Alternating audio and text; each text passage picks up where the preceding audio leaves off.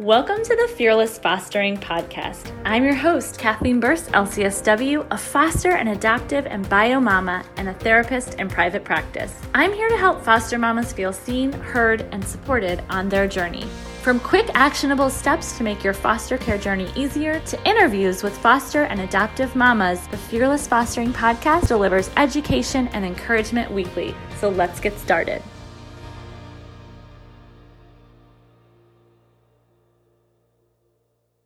Welcome back to the Fearless Fostering Podcast. I'm your host, Kathleen Burst, LCSW, and today I'm so excited to be speaking with Mara Shore. She is just getting started in the preliminary parts of her foster care journey and has a lot of goodness to share with us. So thank you for being here, Mara.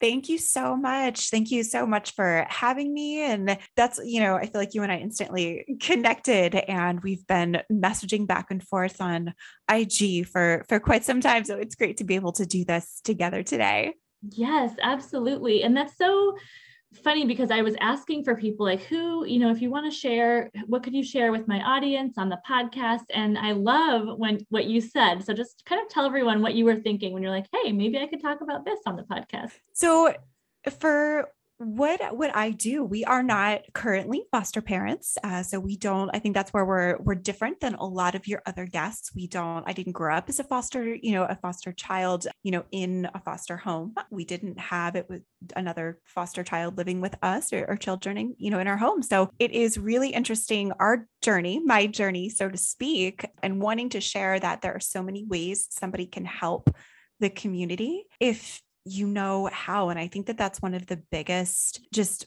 bottlenecks in the system and biggest issues in the system right now is that people are inherently good despite what the world looks like some days. And people want to help, people want to do good. And so they just don't know how. So I started by volunteering and learning, and then, you kind of just continue into this world. And you and I have talked a lot too, is that there's things that once you see, you can't unsee. And so that has opened so many opportunities for me as a community member and a non-foster parent right now to be able to open up the ability to help the agencies and the people out there that are doing some of that harder work right now. Yeah, I love that so much. And I just love that your heart was like, can we talk about what it's like to be on the initial side of things and how to start helping? We don't have to necessarily be even taking our first foster care class. We can be doing so much in the community and then in outreach and things like that. So tell me kind of what started that thought process for you, because I don't think that's something that most people are just like, yes, how can I help foster parents and foster youth today? So how did that start for you?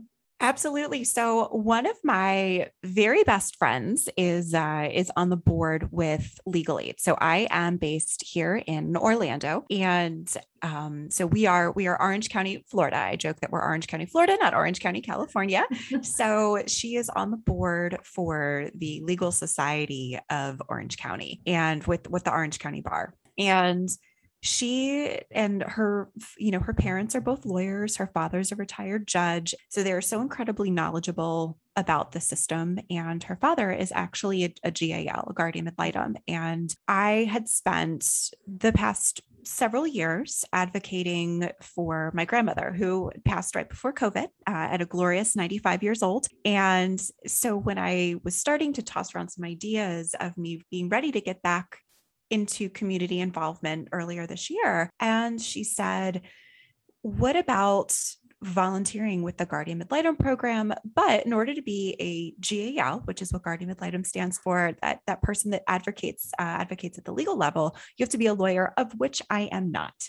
So, and she is. So she said, what if you become, and here in our county, they call us VACs, Volunteer Advocate for Children. In most other places I have learned, they call them CASAs. And so if you look up the terminology, that's what we were talking about. I said, no, I don't feel like I'm equipped. I wouldn't know what I was doing. And she said, okay, but here's a link. let me introduce you to this. Here's a link. And I did some research, asked some questions.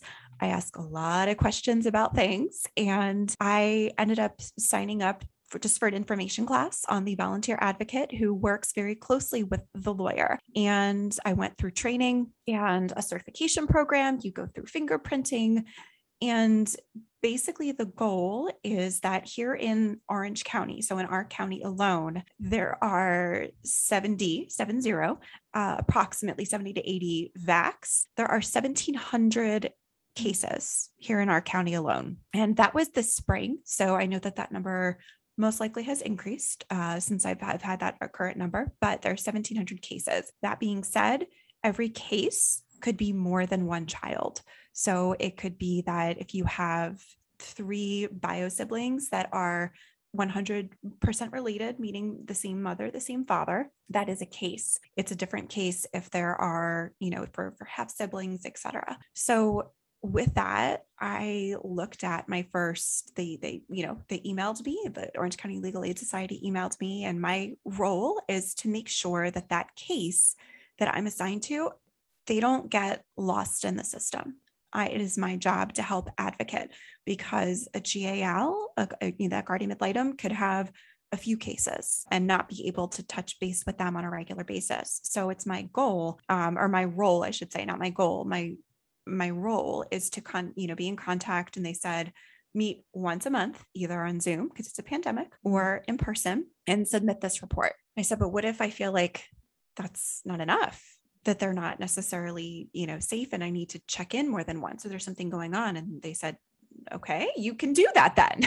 Because that was my concern, was what if that wasn't enough? And I say that the universe gives you what you need when you need it. And so I'm Jewish. I know from listening to your podcast that you are not, but that is absolutely okay. I say that the universe, or God, or whoever that is, but I believe that you get what you need when you need it. And when I got my list of assignments, they let you choose. And I, had chosen, I said, well, actually somebody got to that case first. So here we're going to give you a fresh list. I realized I personally did not feel as like I would know enough what to do for domestic abuse or sexual abuse. It's just something that I personally did not feel I would be able to handle quite as well at the moment. And I just haven't had, thank goodness, I haven't had any interaction with that personally. However, our family has had a long-standing history of drug abuse and mental health issues. So those were things that I'm very drawn to. So when I looked at the cases, I chose a case that I felt I could personally connect with and know how to handle. In my family, we know how mental illness and we know how drug abuse affects and has a ripple effect into the family. Mm-hmm. So when I chose my case, I forever grateful for the case I have. I say that I'm very fortunate. I know she is my kiddo, so little girl in elementary school. I know she is safe where she is. She is loved where she is. She has a kinship placement, but there's a lot of services that we need to advocate for on a regular basis. So, and the goal is you want to advocate to make sure that they have their health. She had never been to a dentist before. And so we needed to make sure she was getting all those services, that they have a doctor, they have their exams, that we get her all the information she needs so we know what plan she's on, because they do have Medicaid placements or Medicaid attached when they're in foster care. And so for things like eye exams, or do they need tutoring services, or, different things, some cases, and I won't give the details of our case. So some cases there is visitation.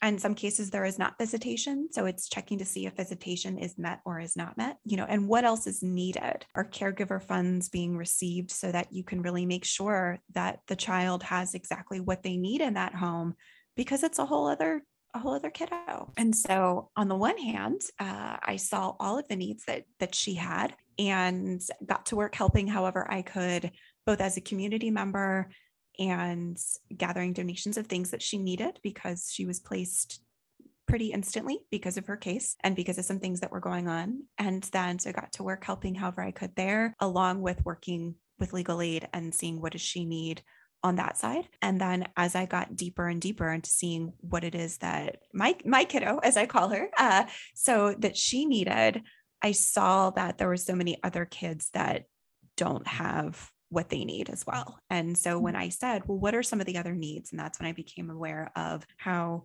children often will come into care with trash bags because they're just told gather your things when they're taken, by DCF. Gather your things, put whatever you want or have in a trash bag, and off we go. Kids often don't have duffel bags. Often they might not come with toothbrushes or toothpaste or face wash or things like that. And when I found out about this, I actually joined our local Buy Nothing group. So I say on Facebook, I always encourage now everybody to join their local Buy Nothing group. It's BUY nothing, like don't purchase anything. And realize that community members want to help. They just don't know how. And so by saying we need duffel bags, we need toiletries, we need backpacks. There is somebody in our community that we call her the Bike Fairy. Kathy Downs is known as the Bike Fairy. And she is an avid cyclist. She collects bicycles from people in the community. She has a team of people that tune up bicycles. They collect helmets.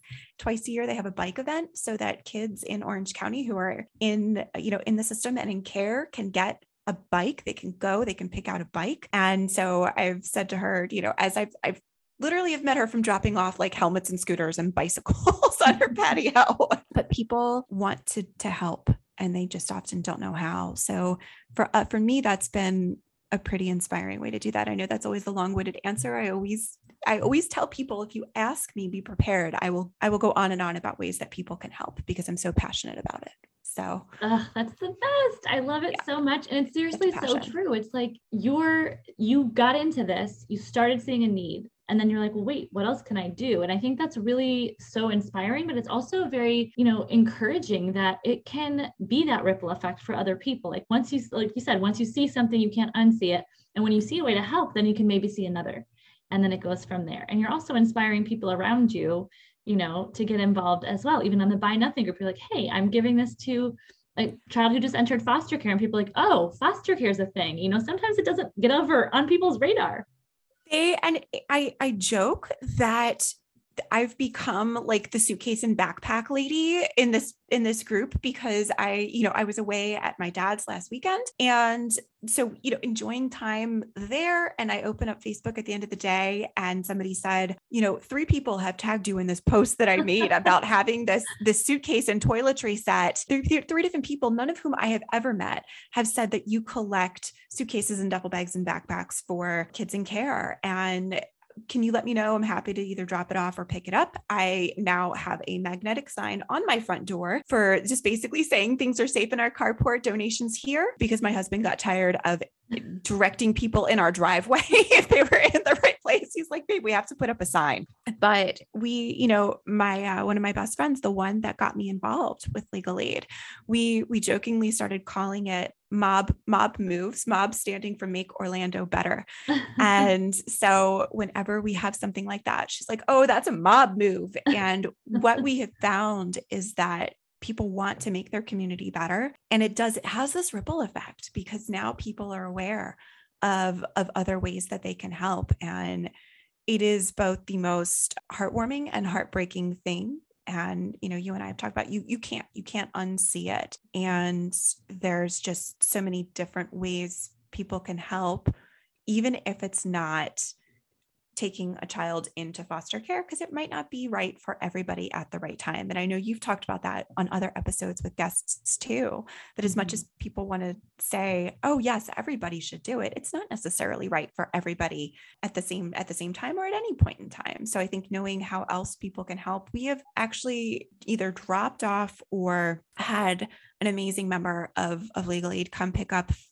I lost track. We had 5 or 6 carloads of donations at this point. My husband and I, at one point, they said to me, in order to keep all these donations somewhere, we're going to need extra bookshelves. So I posted on the Buy Nothing group, and somebody said, I have a bookshelf. So we dropped off a bookshelf. At one point, the executive director said, there's a teen girl that needs a study space in her room. She doesn't have a place to study. And she's, half jokingly said, if you can find a desk. And within 36 hours, somebody had said, I have a desk in my garage, and dropped it off. And she was studying, this little girl, I shouldn't say little, teen girl. I've never met her, but she was studying at her desk by that evening. And it makes all the difference that this child now has a safe place and a cozy place to study. And it's going to make all the difference. I mean, that right there. I mean, think about like, that's just like, how significant is that to that girl that like someone saw her need and cared enough to make something happen and make it happen quickly in a way that would work for her. I mean, they have enough going on, these kids, without, these other like day-to-day problems that we absolutely as a community can come around and be like, okay, it's unacceptable that you're in foster care and you don't have a place to study. We can take care of that. And it's so much, if you ask, it's almost like if you say to somebody, how can I help? And sometimes they go, it's like option overload. But what do you mean? I don't know what you're looking to do. So if you say, these are the things I'm interested in doing, how can I help through this? What are the needs? And it is amazing to me, once you narrow it down, how quickly you can activate. And whether it is your local legal aid society, whether it is, we have here in Central Florida, we have a couple organizations that, through case managers, they're assigned a case manager. So whether it's connecting to the case managers themselves and saying, let me know what your kids need. Do they need clothes? Do you need to do a diaper drive? Do you need to do a formula drive? Do you need toiletries? So that, yes, in theory, funding should be provided for toothbrushes and toothpaste, but funding is a funny thing. Funding is a funny thing, how that works. And I even reached out to my kiddos case manager and said, are there any other needs any of your other cases might need? For example, this is what we do with legal aid. And so we reached out to this other entity, and she said, actually, there's 2 kids that came into care yesterday that their things are currently in trash bags. And I just emailed back, big exclamation points, no more trash bags. We have duffel bags. And I, had said me or the other person that I tag team things like this with, which one of us is going to get them? And they had their duffel bags. When you're small, you can activate. So I think that people don't realize all the different ways that there are to help. I like what you just said. Like, when we're small, we can activate, we can do the scrappy on the ground, like boots on the ground, grassroots stuff. And, with enough of us doing it, it really makes a huge difference. Absolutely. And I say that with that, one of the other things I like about it is that I can work it around my schedule, quite selfishly, that I work full time, I travel. So if I take a week off from collecting donations, I can do that. I don't necessarily ever take time off from advocating for my kiddo. I was talking with her aunt even this morning, who she's placed with, and she said she's amazing. Her aunt and uncle are absolutely amazing. And she said, when we talk about you to people, we say, this is Mara, so this is how she fits into this situation, but she's also our friend. And we've become very, very close. And so I say that I'm looking forward to the day that that particular case is closed so that we can start having social time with them because we just adore them so much as a family. But there's so many different ways to help outside of just necessarily fostering in your own home. And that's just like the one thing I can't emphasize enough. And I just love that you have just really continued on with that. It's not like you took one bag of donations, which would have been totally great if you did, but like, you're like, no, we can keep going with this. We can keep going. And actually, I know just from our conversations online lately, you have kind of kept going in other ways. Where are you guys headed with all this advocacy? We have. So we are slowly starting to tell people. And my husband and I actually are, we've signed up to learn more about becoming possible foster parents ourselves. And we get a lot of questions. So I think that's the one thing I would tell people, is that you get a lot of questions when you tell people. Some people who are very well-meaning will try and scare you out of it. I think only you and your household can decide what's right for you. And there's so many different types of placements out there. And I do say we are fully prepared to be scared off at any point. We haven't started our classes yet. And so that's going to be 10 weeks plus 3 weeks of holiday in there. So we won't be licensed for a while and we're okay with that, because there is more than enough time to continue doing other things for good in that process and that timeline. We don't have a compelling event that we need to be certified to help someone in particular into our home. So we can afford that time. They offered us a more concise schedule. And my husband said, we do not need to be spending 7 hours a week on Zoom because it's all on Zoom right now. Thanks to the pandemic, it's all on Zoom. So he's like, we really don't need to be spending 7 hours a week on Zoom because it's 3 to 3.5 hours a night or per class for 10 weeks. So and all of that. So we are currently exploring all of that. And I say we're fully prepared. If we learn something that we say it is not right for us, we're fully prepared to be scared off, but we are fully prepared to open our homes, whether it is for respite or emergency placement is more what we're thinking now. That might change down the line. So I think it's just in the meantime, continuing to learn and read and talk with other people that are in there doing the work and doing the thing. So it's just learning from people. That's why I always encourage people to follow social media accounts, listen to podcasts. And, if a long form book isn't quite your thing yet, there's so many resources out there to learn more. Oh my gosh. Well, you are just such an incredible role model in so many ways, but also just in the wording that you just use for prospective foster parents or just prospective people who are curious about foster care and what does it look like? Because like you said, we could be prepared to be scared off anytime, and that's totally fine. That's actually good if it's not a fit for you, but you don't know until you get that information. So you and your husband are going out there and you're saying, yeah, we're going to explore this. And that's just like such a great attitude to have. And like you said, and you already know, there's so many ways to help. If it doesn't like end up with you doing foster care, that's neither better nor worse than, if it does. We're all on the same team, and we're all just trying to make life easier for the kids who are in care currently. So I appreciate you saying that. Yes. So I think it's just, learning more. It's so funny. The executive director of Legal Aid, I said, is there anything else you guys need right now? She's like, for now, as far as things in our office, we're good. She said, I said, okay, can you start introducing me to some other organizations that might have some other needs? And she's like, I've never had a problem of riches like this before. So I said, who else would you like me to speak with? And so I'm meeting someone that leads a group home for teen girls this week. So we're gonna start the conversation there. And I think it's just continuing to learn more in whatever way works for you as individuals. And if it feels better to clean out your own closet and donate journals and school supplies and backpacks that are still in great condition because your own child decided they wanted to switch themes this year.